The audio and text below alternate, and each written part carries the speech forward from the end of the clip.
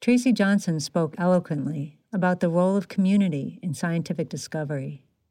I'll start by speaking specifically about the yeast scientific community and, the access to tools and ideas and databases and all of that just accelerates the science.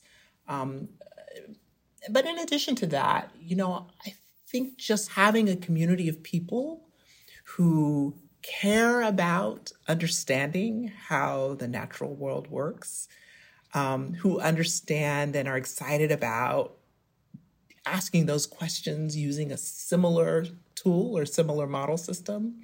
To me, that is really what makes doing science so much fun. It's being surrounded by the other people who are doing it.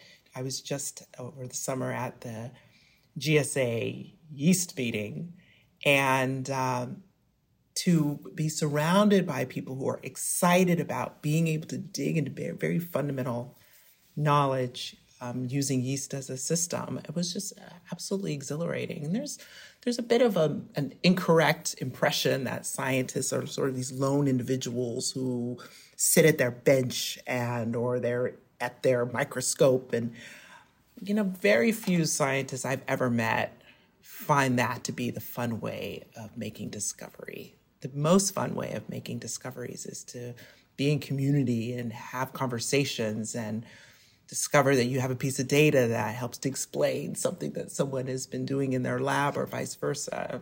And that's the community.